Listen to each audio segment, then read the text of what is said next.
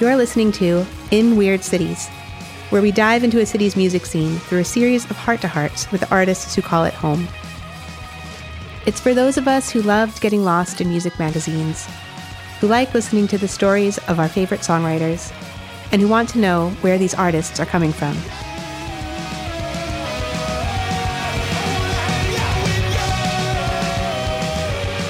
Hi, welcome to the first mini episode of In Weird Cities.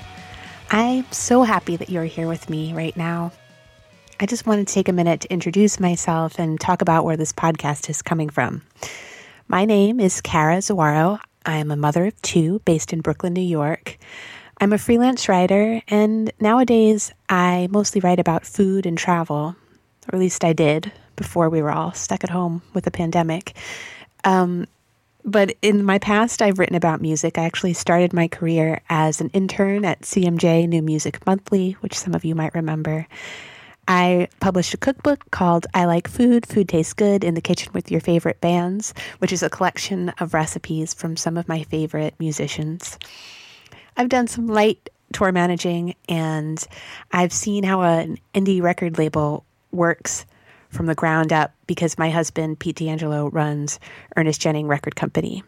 I don't work for him, but I do cook for the bands that are passing through town. And that's kind of what inspired this podcast.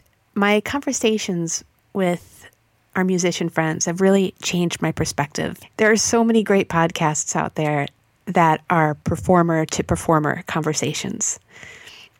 And there are so many great critics talking about music.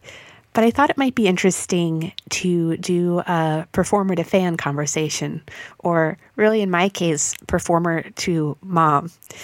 A conversation between someone who's on the road and really experiencing a lot of things, and someone who probably would otherwise be, making mac and cheese for dinner, volunteering at school. Now, I don't know if this is going to work, but in the conversations that we've already recorded, I've really found a lot of things that brought me comfort. And I really wanted to capture that, and I hope that it does the same for you.